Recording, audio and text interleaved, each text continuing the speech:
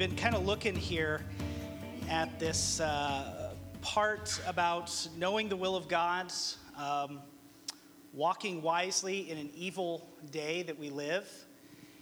And Paul is going to kind of add to that about us walking wisely, knowing the will of the Lord. And he continues it with a conjunction saying, and do this, as we'll see here in Ephesians 5:18. Growing up, how many of you remember watching the show called Home Improvement? Remember that with Tim Allen? More power, that guy. Always sitting there saying, the lawnmower's not good enough for 2 horsepower. You need to put like a V8 engine on it and all that kind of stuff. Need more power, all this stuff. And, thinking about that, we as believers in Christ, if you know Christ as your Savior, there was a time that you repented of your sin and you believed the gospel for Christ and you trusted Him and Him alone for salvation, then the Bible commands us to actually live a life of power, to have power in our life, to be full of the Holy Spirit is what Paul talks about here in Ephesians chapter number 5. But where does the believer in Christ get their power to live? I mean, what does the believer in Christ use to overcome temptation in their life? Struggling with certain types of sins and frustrations and difficulties and letdowns in life. Where do we get our power in order to do that? How do we keep from manifesting the deeds of the flesh, is what Paul talks about in the book of Galatians.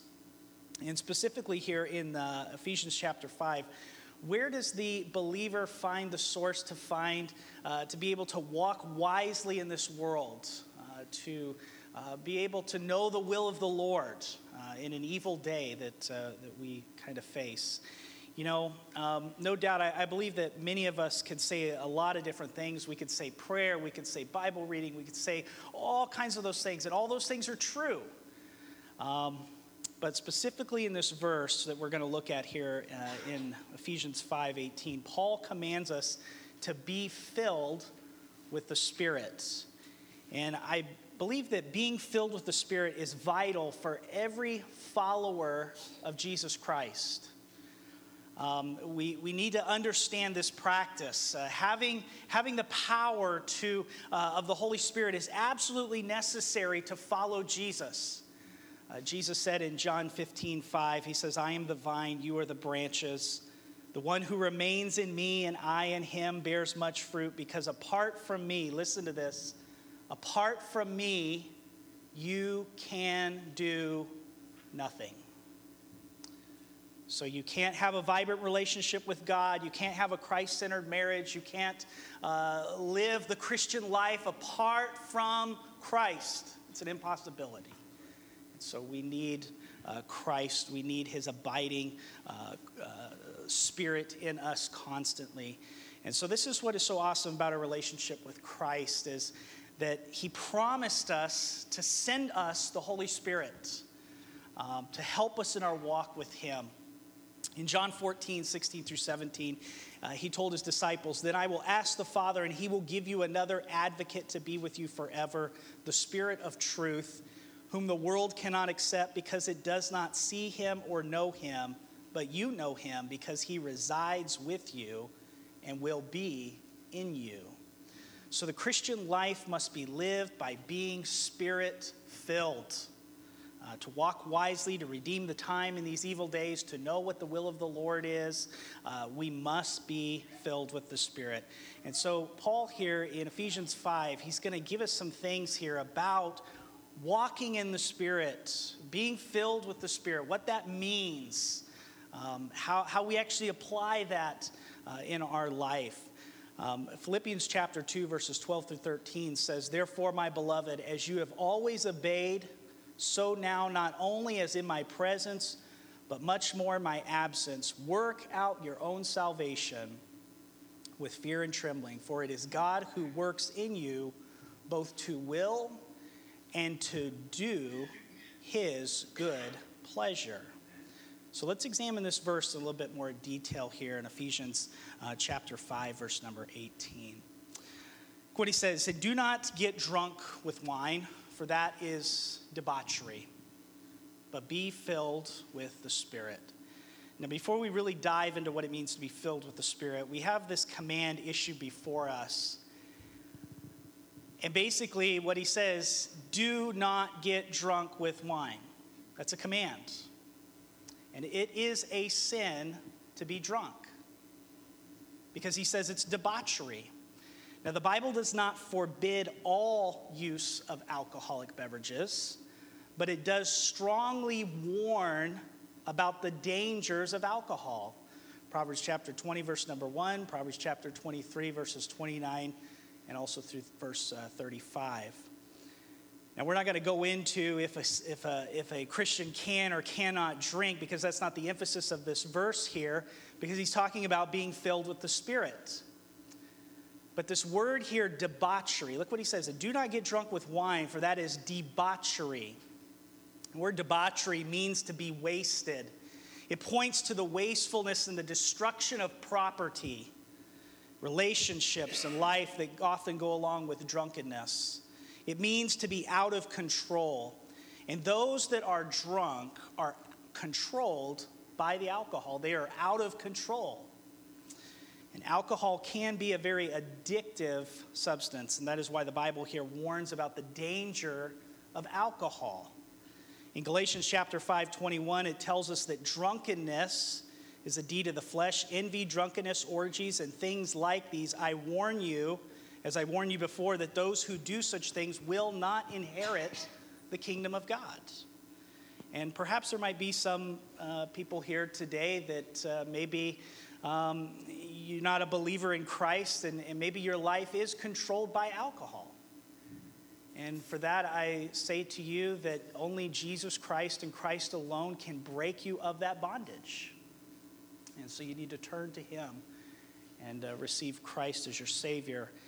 But that's not to say that some Christians themselves are not exempt from this temptation. I mean, you think about it, you think about the world in which we live in. I mean, that's what Paul was talking about, the evil days that are around us. And I believe that as a Christian, sometimes people may use alcohol in a form to kind of cope with the evil days that are going around them. And so maybe they take a drink here, a drink there, just to kind of unwind, relax. But sometimes that's why there's a warning against alcohol, that if we're not careful, we can become addicted to that, and we can start using it instead of relying upon Jesus for our peace and Jesus for the one that can help us through our difficult times. We start relying upon the alcohol to help us through that. So Paul very emphatically warns here, do not get drunk with wine. Psalm 94:19 tells us, when the cares of my heart are many, your consolations cheer my soul. John 16:33, I've said these things to you, that in me you may have peace. In the world you will have tribulation, but take heart, I have overcome the world. 1 Peter 5:7, casting all your anxieties on him because he cares for you. So if you are a believer in Jesus, in order to live in this evil world and walk wisely, redeeming the time, knowing what the will of the Lord is, you must be Spirit-filled. Don't use alcohol as a way to try to cope and try to understand what's going on in the world. Instead, be Spirit-filled is what Paul is commanding us here. So now let's see what being Spirit-filled actually means. So don't get drunk with wine. But secondly, what is the filling of the Spirit? Now, knowing that we have a lot of different backgrounds here, I understand that we all, myself included, have had teachings on the Spirit, what it means to be filled with the Spirit, what the filling of the Spirit is. And what I'd like for us to do is I just want to give us some scriptural teaching here, is what the Bible says, not what a personality says, not what a certain denomination says, but what does the Bible say what the filling of the Spirit actually is. So what is the filling of the Spirit? Well, number one, to be filled with the Spirit means to be controlled by the Spirit as you yield to Him. And Paul uses this as an example of the alcohol, because he says, just as the person that's filled with wine is under the influence or control of the wine, so is the person who is under control or filled with the Spirit. And so Paul here is talking here primarily about a condition in increasing spiritual maturity, not about a momentary experience here. And so as believers, we should be seeking to be constantly be living under the Spirit's control in our life. In Acts chapter 11, verse 24, the Bible tells us about Barnabas. And Barnabas was described as a man, it says here, that he was a good man and full of the Holy Spirit and of faith. So the phrase here, full of the Holy Spirit, describes a person who habitually lives with every area of his life under the control of the Spirit. He's not a self-willed man, but a Spirit-controlled man. And the fullness of the Spirit does not mean that he once had a dramatic experience, but rather that he is consistently walking in the Word, walking with the Spirit, yielding his life to the control of the Spirit.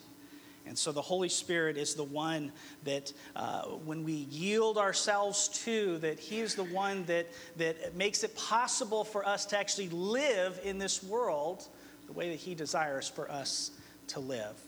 Secondly, to be Spirit-filled means that at times God gives us power for special times. Let's turn over to the book of Acts here real quick. I want to show you a few verses here out of the book of Acts. Acts chapter number 2, verse number 4. God gave the Holy Spirit to the church. There was an outpouring of the Spirit here in the book of Acts, and it was for special times, for certain times. Here in Acts chapter 2, verse number 4, look what it says here. And they were all what? Filled with the Holy Spirit, and began to speak in other tongues as the Spirit gave them utterance. Peter here, he preaches, and 3,000 people come to know Christ. I mean, that was a filling of the Spirit here. Look at Acts chapter 4, verse number 8. Look what he says here. Acts 4:8, he says, then Peter, again, filled with the Holy Spirit, said to them, rulers of the people and elders, without any indication here that there was a losing of the filling of the Spirit, it says that Peter was again filled with the Spirit.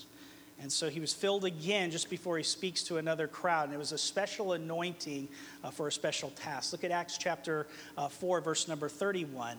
Look what he says here. And when they had prayed, the place in which they were gathered together was shaken, and they were all filled with the Holy Spirit and continued to speak the word of God with boldness. Peter and John gathered church to report about the rest that had taken place.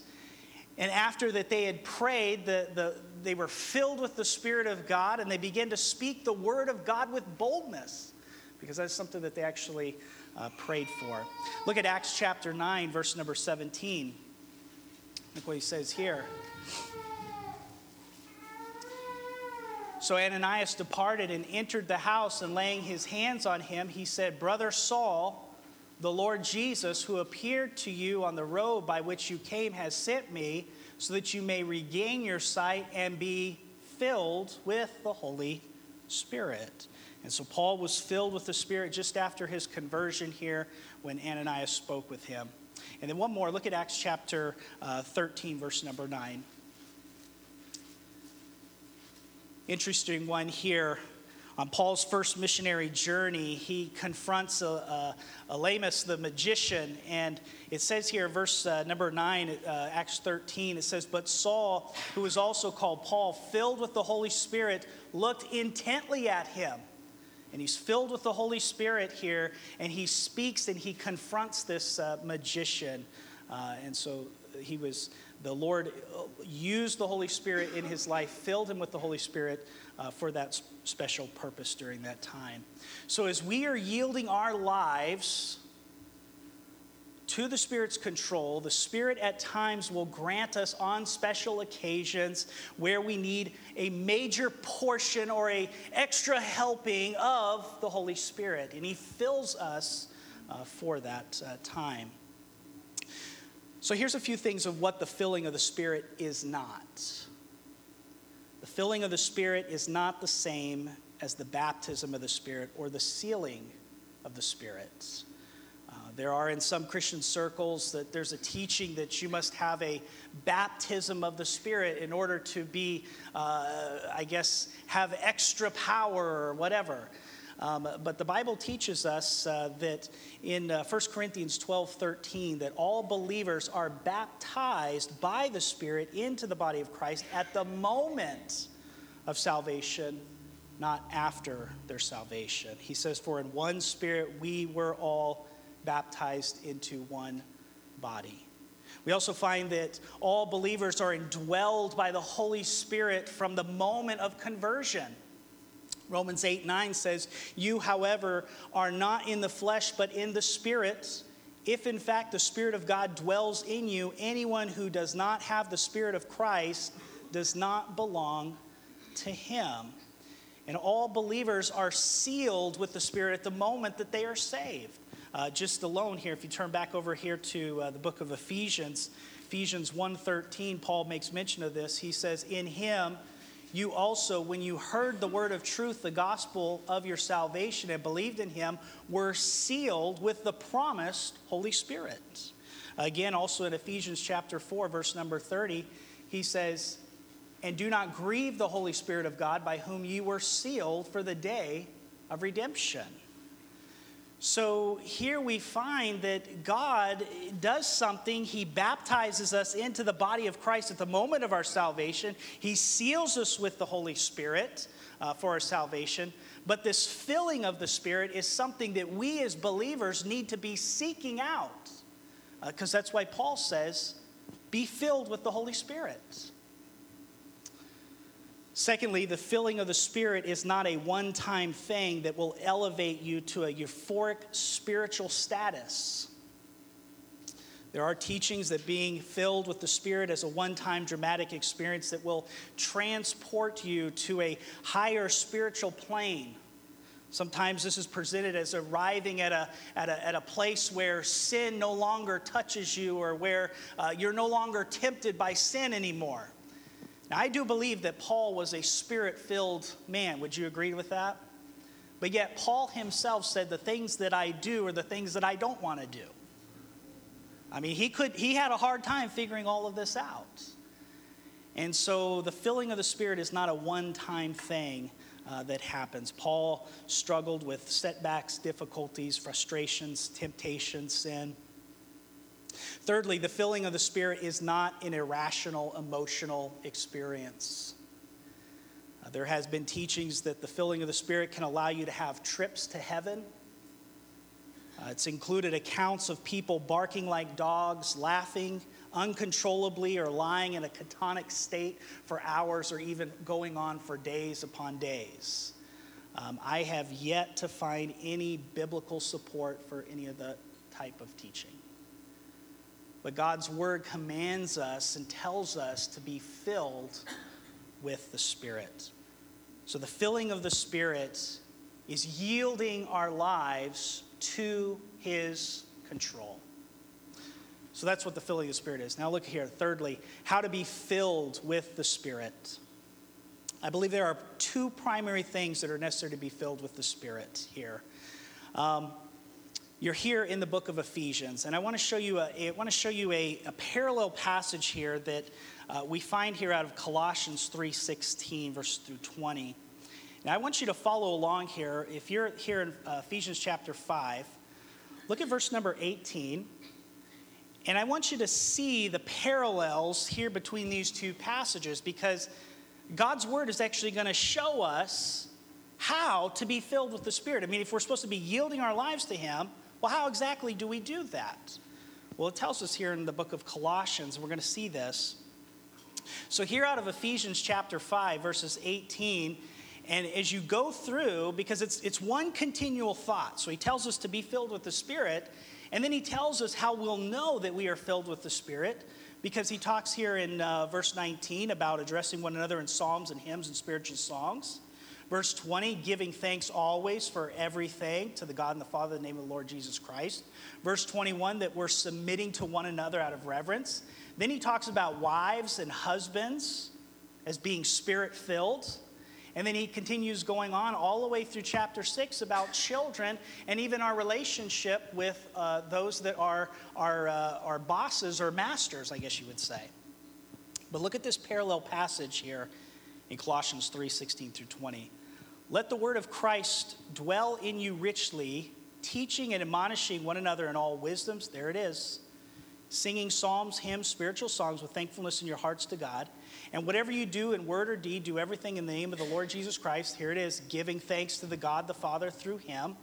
Wives, submit to your husbands as fitting in the Lord. Husbands, love your wives. Do not be harsh with them. Children, obey your parents in everything, for this pleases the Lord. So these passages, they parallel each other. And so if we are going to be spirit-filled, how do we do that? This is the key. Live in the Word. That's how we do it. There's one phrase that is different between this passage out of Ephesians and this passage out of here out of Colossians, and it's this phrase, let the word of Christ dwell in you richly. Instead of saying being filled with the Spirit, Paul says, let the word of Christ dwell in you richly. Be filled with the Spirit. How do I do that? Let the word of Christ dwell in me richly. So the word-filled Christian is a spirit-filled Christian. So if we're going to be spirit-filled, we must allow the word of God to be primary in our lives. We submit to it, obey it, and allow it to change us. That is why it is so important to test every spirit by the word of God. So if you say, I'm going to be a spirit-filled Christian and I'm going to follow the Spirit, great. I am thankful that you want to follow the Lord in that way.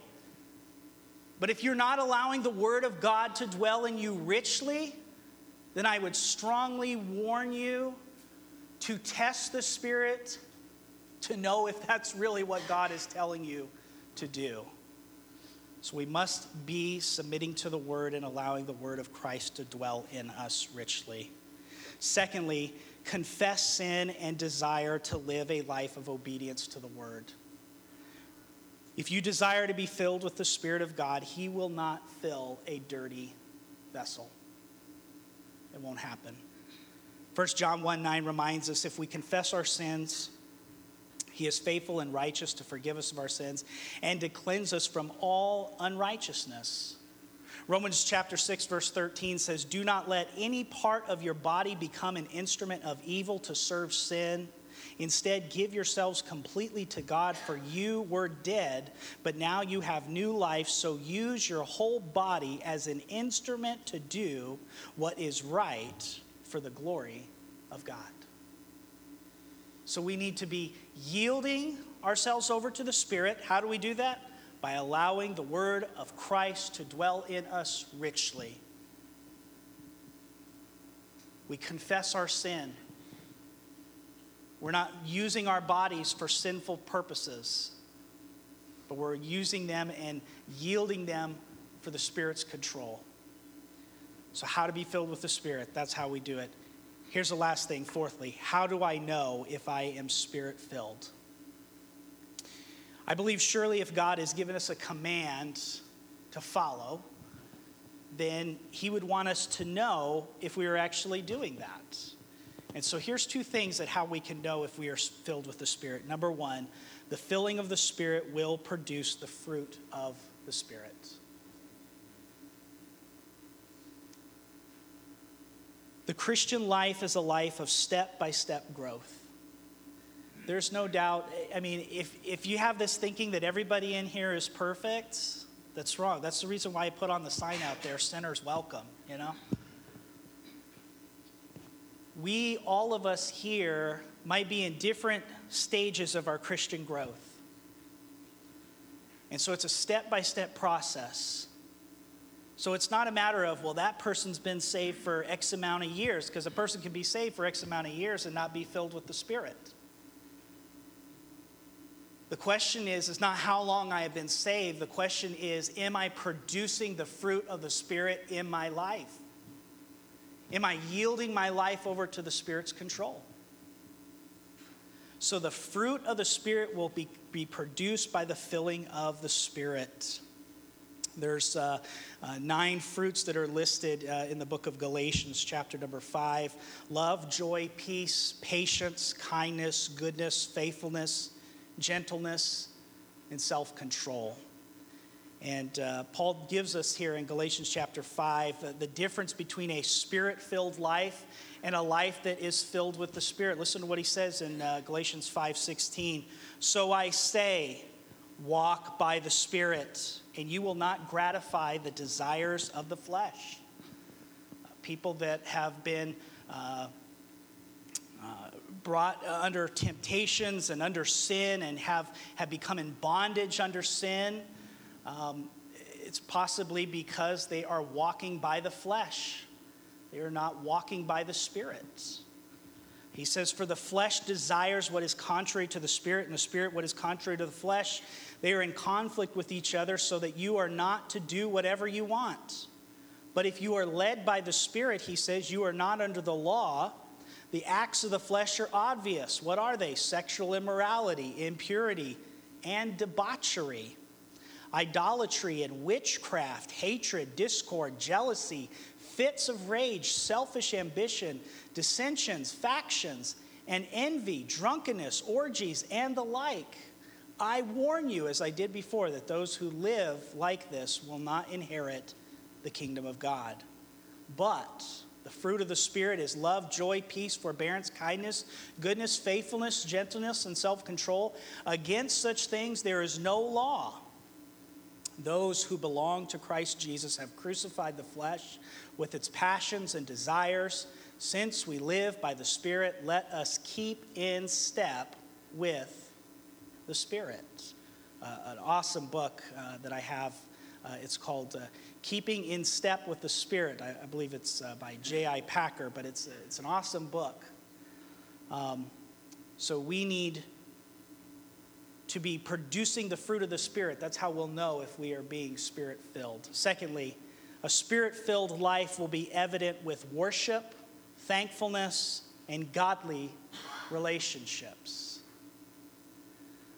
The verses that are following here that Paul mentions here out of Ephesians 5:18 and following, he talks about our worship, addressing one another in psalms, hymns, spiritual songs, singing, making melody to the Lord with your heart, giving thanks always and for everything to the God and the Father in the name of the Lord Jesus Christ, and then submitting to one another out of reverence for Christ. So how do we know if we're a Spirit-filled church? If we're following those things. And so the question that I have for you, question that I have to ask myself, am I a Spirit-filled Christian?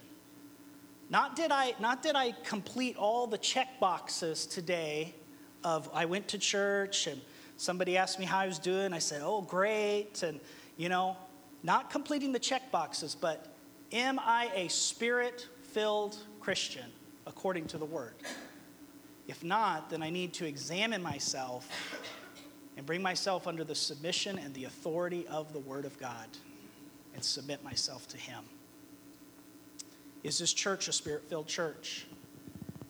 Our phrase that we say here is desiring His presence and making His presence known. So if we desire the Holy Spirit's presence, if we're going to make the Holy Spirit's presence known, I would have to say that hopefully we're going to be a Spirit-filled church. How are we going to do that? By submitting ourselves to the Word of God, allowing the Word of God to be the one that we submit to. Let's pray together.